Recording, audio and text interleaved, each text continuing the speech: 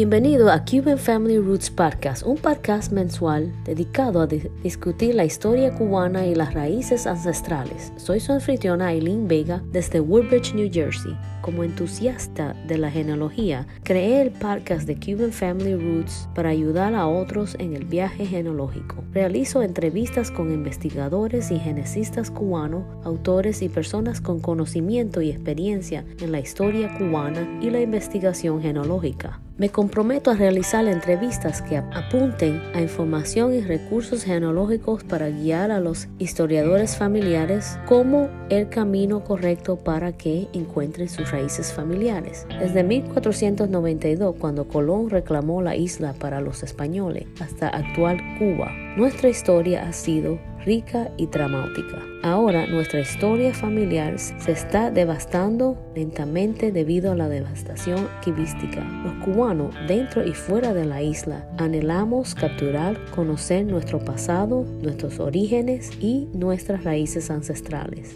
El conocimiento de nuestra historia es clave para mantener vivas nuestras raíces familiares cubanas. Espero que disfruten escuchando cada episodio tanto como yo disfruto produciéndolos. El Cuban Family Roots Podcast se puede escuchar en Spotify, Apple Podcasts, Radio Public, Google Podcasts y muchas otras plataformas.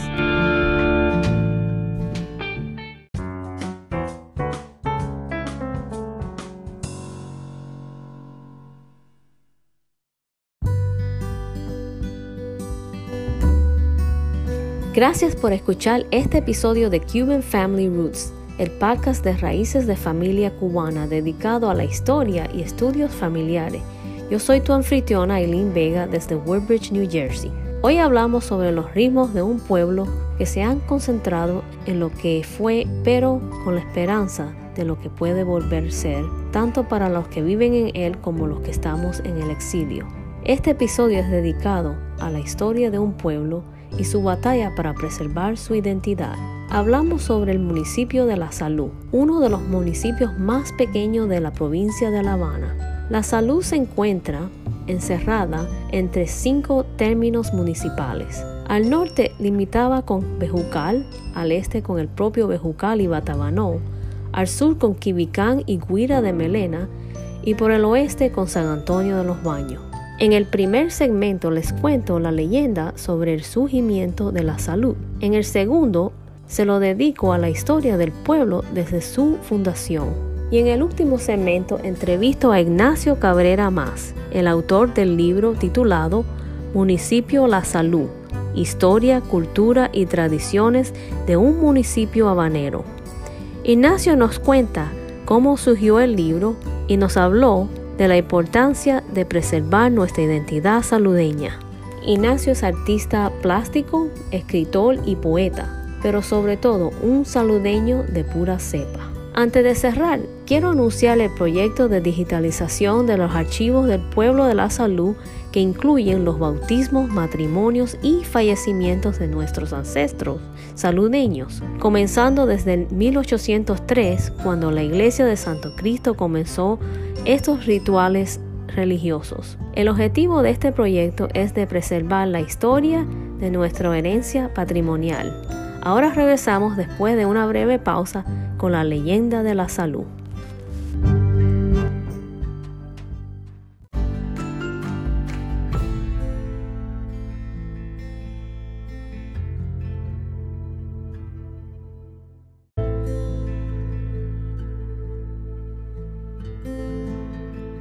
Cuentan los más viejos y algunas investigaciones realizadas que por esos años en San Cristóbal de La Habana, hoy Ciudad de La Habana, se desató una epidemia de fiebre amarilla en la que hubo muchísimos muertos. Algunas familias emigraron de San Cristóbal para el campo buscando mejores condiciones de salubridad y se asentaron en Buenaventura, donde construyeron su vivienda y una pequeña iglesia. Pero por Buenaventura pasaba un arroyo, el cual no era muy saludable, por lo que siguieron enfermándose y empeorando. Al darse cuenta de la situación, decidieron moverse 5 kilómetros al este y vinieron a parar a esta zona que hoy llamamos La Salud. Construyeron nuevas viviendas y se asentaron aquí. donde se curaron todos. Al ver que se habían curado todos, decidieron tumbar aquella pequeña iglesia que hicieron en Buenaventura y construirla aquí bajo el patronado de Santo Cristo de la Salud. Debido a eso, el nombre de este pueblo.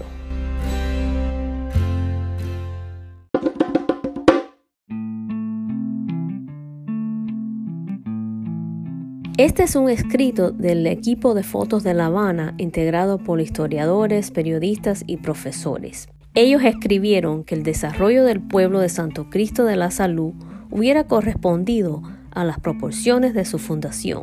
Al día de hoy sería una de las ciudades más importantes de Cuba. Sin embargo, por varias razones se fue quedando cada vez más atrasada hasta perder hasta su ayuntamiento en la DPA, número tan elevado de viviendas y varios establecimientos comerciales anexos parecían buenos augurios para el pueblo. Mas, cuando ese mismo año, 1802, se construyó en el lugar una ermita bajo la vocación de Santo Cristo de la Salud, que fue declarada auxiliar de la parroquia Santiago de las Vegas por el obispo Espada. Reconstruida en mampostería en 1850, el obispo Félix la erigieron en parroquia, siendo su primer encargado el presbiterio José Ramón Alfonso. Municipio La Salud. La Salud fue un pueblo que también fue conocido como El Gabriel, cabeza de partido de Bejucal, y el 1 de enero en 1879, como tantos y tantos en la isla, tras el fin de la Guerra Grande, se creó un propio ayuntamiento tras segregarse de aquel. El municipio fue reorganizado en 1899 por los ocupantes estadounidenses, quienes nombraron alcalde al señor Gayetanos Méndez González. Las fértiles tierras del término proporcionaron que, en los primeros años de creado su ayuntamiento, florecieran las vegas, cafetales, ingenios y sitios de labor y alcanzara La Salud una producción agrícola de importancia. Por la Orden Militar número 23, el gobierno interventor de los Estados Unidos decidió suprimir el término municipal de La Salud y anexar su territorio al vecino Bejucal. En 1912, durante el gobierno del mayor general José Miguel Gómez, volvería La Salud a convertirse en municipio, segregándose por segunda ocasión del término de Bejucal,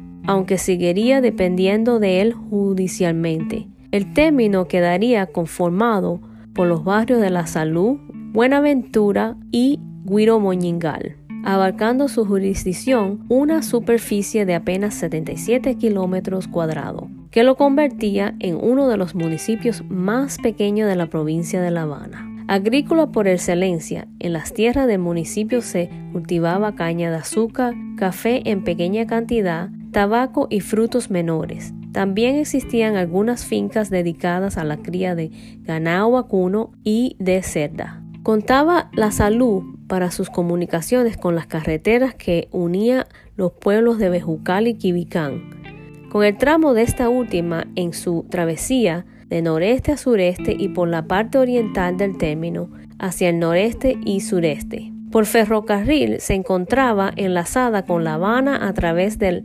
ramal de Rincón a Huira de Melena de los Ferrocarriles Unidos de La Habana.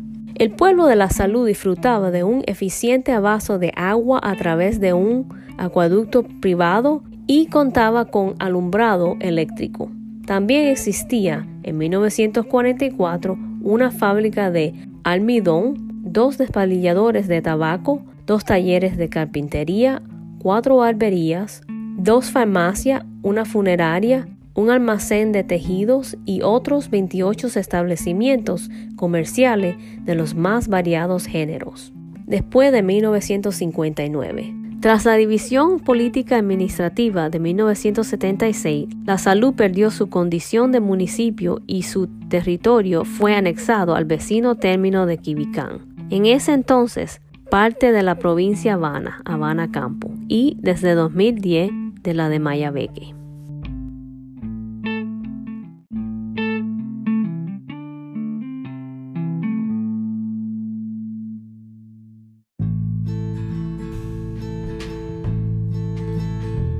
Ignacio Cabrera Mas estudió hasta los grados de secundaria básica. Después se graduó de patología avícola, pero nunca lo ejerció.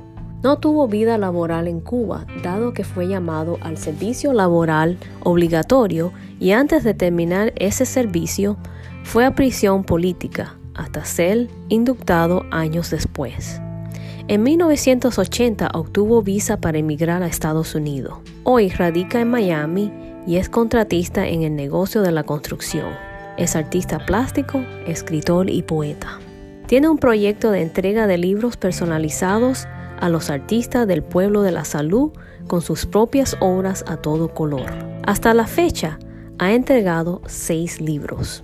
Se encuentra trabajando en otros libros paralelamente, está escribiendo una novela. Y ahora me da mucho gusto de entrevistar a nuestro amigo, el saludeño de pura cepa, Ignacio Cabrera Mas. Este programa de hoy, como sabe, es sobre el Municipio de La Salud. Usted escribió un libro sobre el municipio. ¿Qué fue lo que te inspiró un libro sobre este pueblo de Santo Cristo de la Salud? Pues bien, la inspiración o la motivación siempre es provocada por las circunstancias. Nací en 1954 en el municipio La Salud, donde viví aproximadamente hasta los 20 años. El resto del tiempo lo llevo residiendo fuera. Nunca podemos predecir lo que haremos en la vida, pero suceden cosas que pudiéramos llamar el pie forzado para improvisar.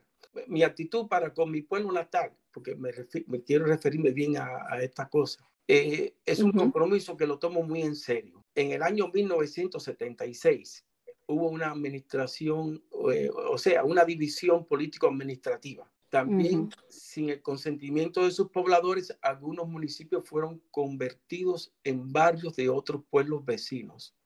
Esos son detalles importantes para este tipo de cosas. Entonces, mi pueblo natal fue degradado a barrio de otro municipio. Es lamentable el desastre para todos los saludeños. Y no entraré en detalles de todo el daño que ha hecho esa metrópolis que nos asignaron por decreto, ¿no? Pero sí nos hicieron mucho más daño.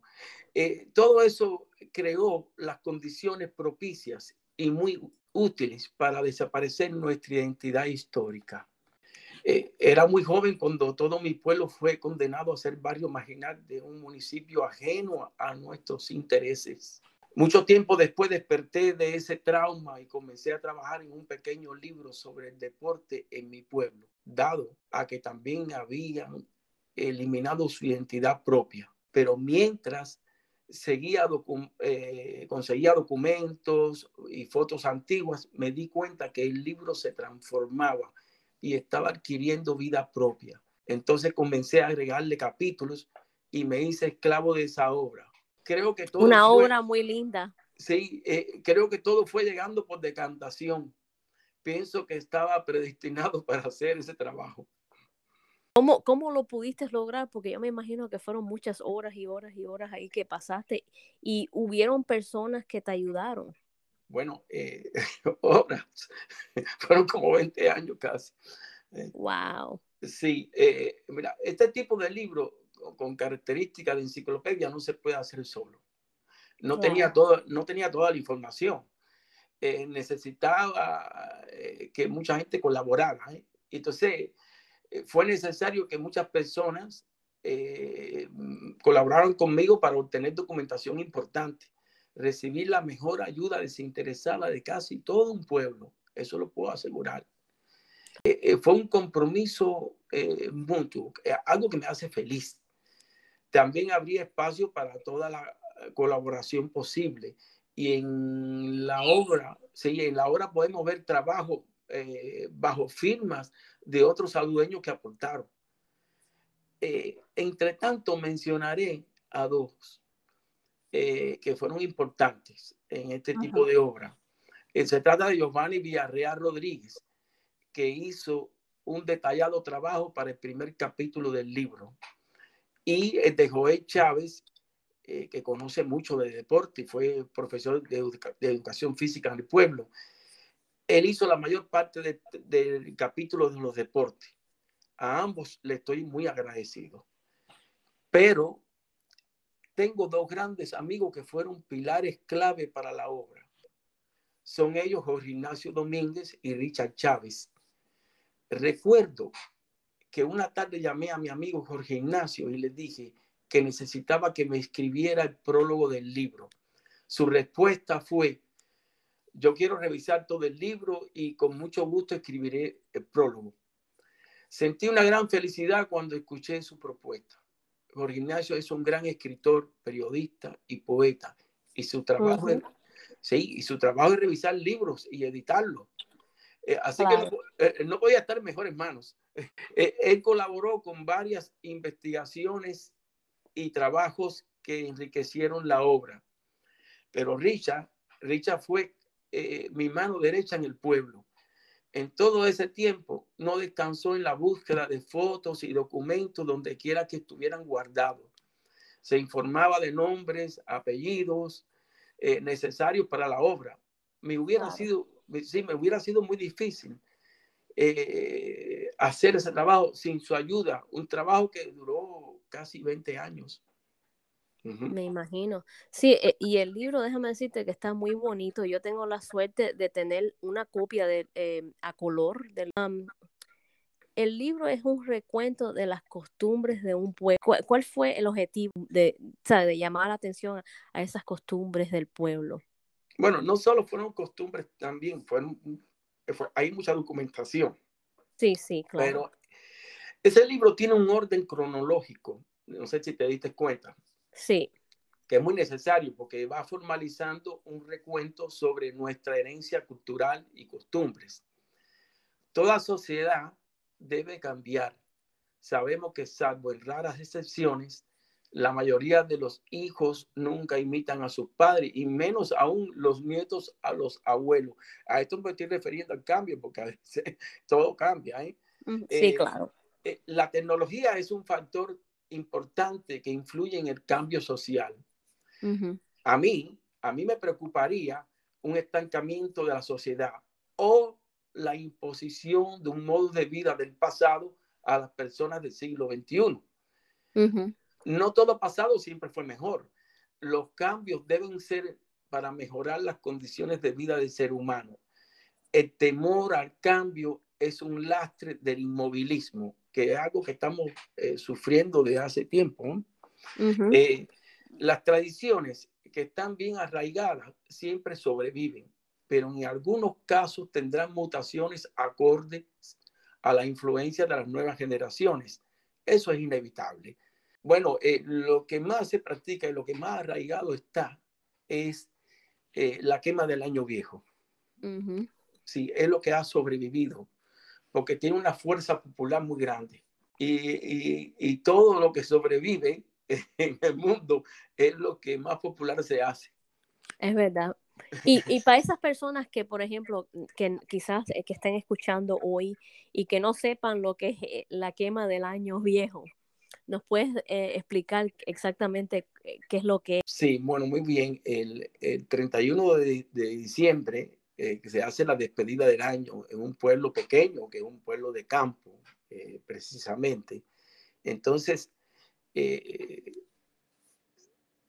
hace muchos años, esa tradición tiene más de 90 años, un señor que está en el libro, está toda la historia en el libro, se dedicó a quemar un muñecón hecho como despedida de año. Y entonces, pero antes de eso paseaban el muñeco por todo el pueblo con una conga detrás tocando y la gente cantando.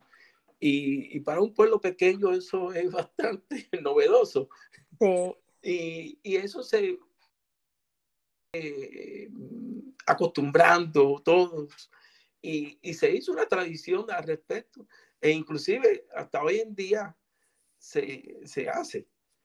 A pesar de las dificultades y todo, aunque sí sé que hubo varios años en que fue prohibido por alguna razón que desconozco ahora. ¿Qué es lo que hace La Salud como pueblo lo que es hoy? Bueno, mi pueblo puede hacer muy poco. Todos sabemos que se encuentra maniatado como barrio marginal de un municipio que nos asignaron sin nuestro consentimiento. No tenemos una administración propia que se preocupe por nuestros intereses. Entonces aquí hablo que en esta cosa me refiero a lo que puede hacer un pueblo, como que un grupo reducido de personas se dedica a mover la tradición que todavía sobrevive, que es la que estábamos hablando anteriormente. Pero nosotros no podemos decidir nada. Es el municipio ajeno a nuestros intereses quien determina qué se hace o no en nuestro pueblo. Así que en esa parte estamos muy mal.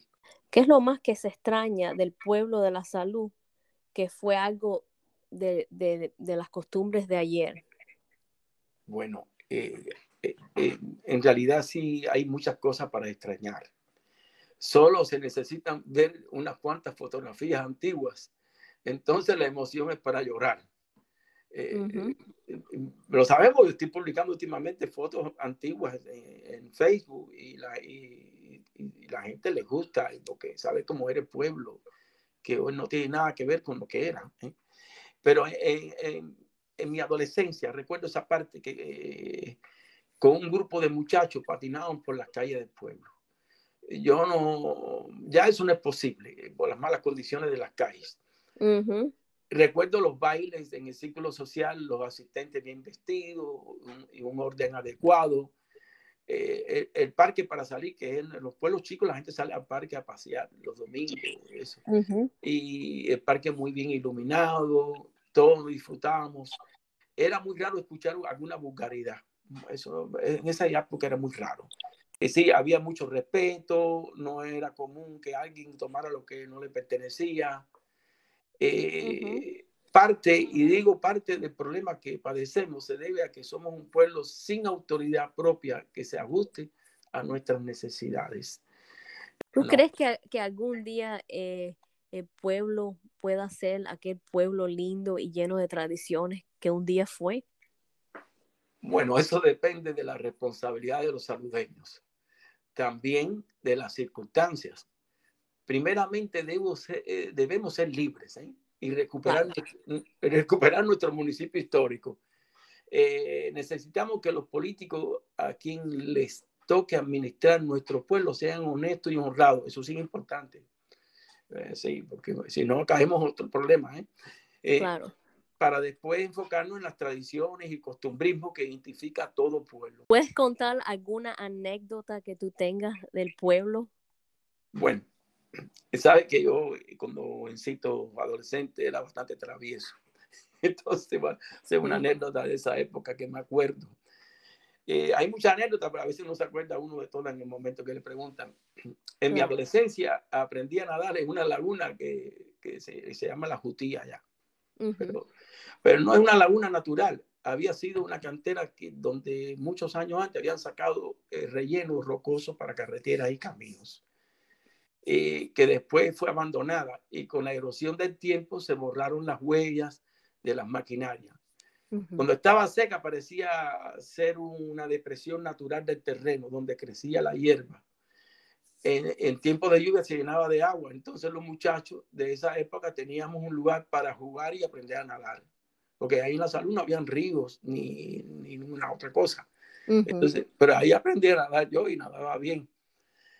Recuerdo que un día bajo una fuerte lluvia fuimos un grupo de muchachos a disfrutar del agua, dado a que llevaba tiempo seca y estábamos ansiosos por nadar y tirarnos de una piedra que estaba en la orilla, que estaba muy bueno, que era un trampolín natural.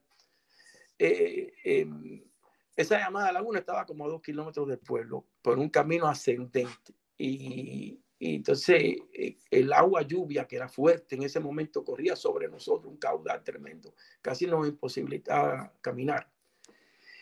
Y llegamos a mirar atrás que venía un carro cambiando luces y esperamos por el carro. Bueno, eran la gente en aquel tiempo se llamaba la JUSEI, que eran las autoridades del pueblo. Y nos recogieron y nos llevaron para el pueblo. Y nos dieron tremendo regaño por ir bajo un agua con viento para allá. Porque una de las madres de los muchachos se había quejado que nos fuéramos a buscar. Dice que nosotros íbamos a hacer los posibles náufragos. Pero nada, son cosas de muchachos y esa es una anécdota que, de ese momento. Y yo no sé si ahora los muchachos de hoy van a ese lugar. No he escuchado nunca ningún cuento, pero sí, en mi tiempo sí. Y era bueno porque por lo menos tuvo un resultado, aprendimos a nadar muchos de ellos allí. Sí. Y cuéntame, Ignacio, ¿por qué tú crees que es importante un libro sobre la historia cultural de un pueblo? Estoy convencido que todo pueblo debe tener un libro estilo enciclopedia, donde esté documentado lo más importante, su fundación, herencia cultural, tradiciones y la obra de sus más destacados pobladores. De hecho, el libro puede ser un material de estudio e inspiración para las nuevas generaciones, donde puedan encontrar cualquier dato de interés municipal. Antes de hacer el libro para mi pueblo, sabía que muchas personas guardaban muy celosamente fotografías, recortes de publicaciones e historias que irremediablemente estaban destinadas a desaparecer, tanto por la humedad, el olvido o el desdén. Me propuse rescatar a la medida de lo posible todo lo que pudiera para así evitar que desapareciera todo. Lamento haber comenzado muy tarde. Ya para entonces mucha información histórica había desaparecido y cosa que es verdad, había desaparecido. Pero tenía que empezar para evitar que todo desapareciera. Claro. Sí, había que hacerlo. No, yo nunca he sido de aquellas personas que esperan recibir un producto hecho. Yo también quiero hacerlo. Claro. O de creer que las cosas importantes las hacen personas muy especiales. Nada de eso. Todos podemos hacer. Solo hay que tener la voluntad y sacrificarse para lograr una obra. La vida se hace obrando. Claro. Y si alguien quiere obtener este libro, ¿a dónde puede ir para poder hallar un libro, este libro que usted escribió, esta enciclopedia? Sí, sí, bueno, muchas personas me han escrito para saber cómo obtener el libro del Municipio La Salud. Buscar en Amazon La Salud Municipio, o sea, Municipio La Salud, mejor dicho, así de esa manera, Municipio La Salud, y siempre aparece. Ahora, yo le aconsejo a quien pueda comprar el libro que busque la versión a color, porque es mucho más hermosa, está todo más definido. E inclusive las obras de arte que hay en el libro las puedes ver a color, porque hay una versión que es mucho más económica en blanco y negro, pero todo se ve medio borroso y no se ve bien. Y es un libro que está bastante bien documentado para un pueblo. Y hay una cosa importante que quería decir antes de terminar. Es el primer libro que se hace en Cuba para un pueblo con esas características. Porque con esas características en Cuba no hay ningún otro libro. Es un libro bastante grueso. ¿Cuántas páginas tiene? El libro originalmente tenía 550 páginas, pero Amazon no quería encuadernar un libro de ese grueso, porque parece que el sistema de ellos no da para eso.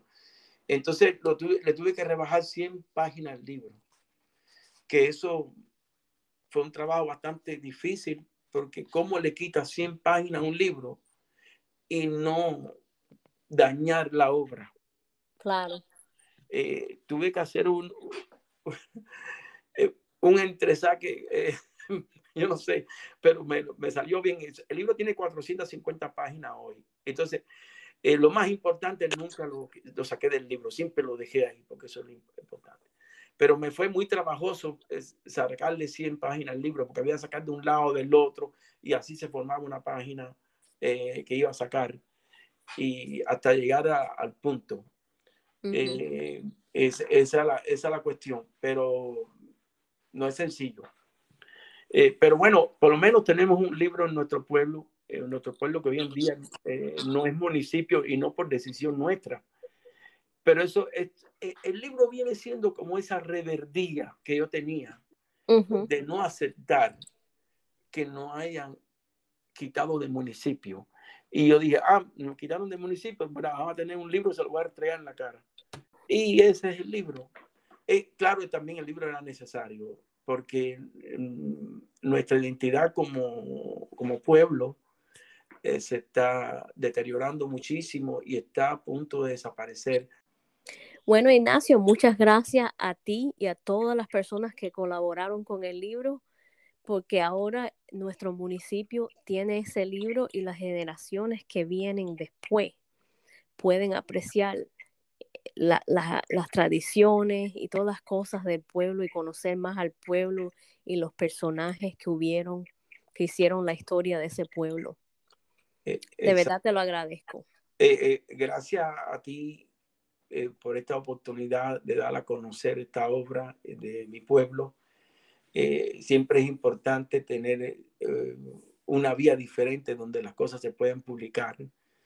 Y sí, es muy interesante. Yo siempre voy a estar a disposición que lo desees. Muchas gracias. Un abrazo saludeño de pura cepa.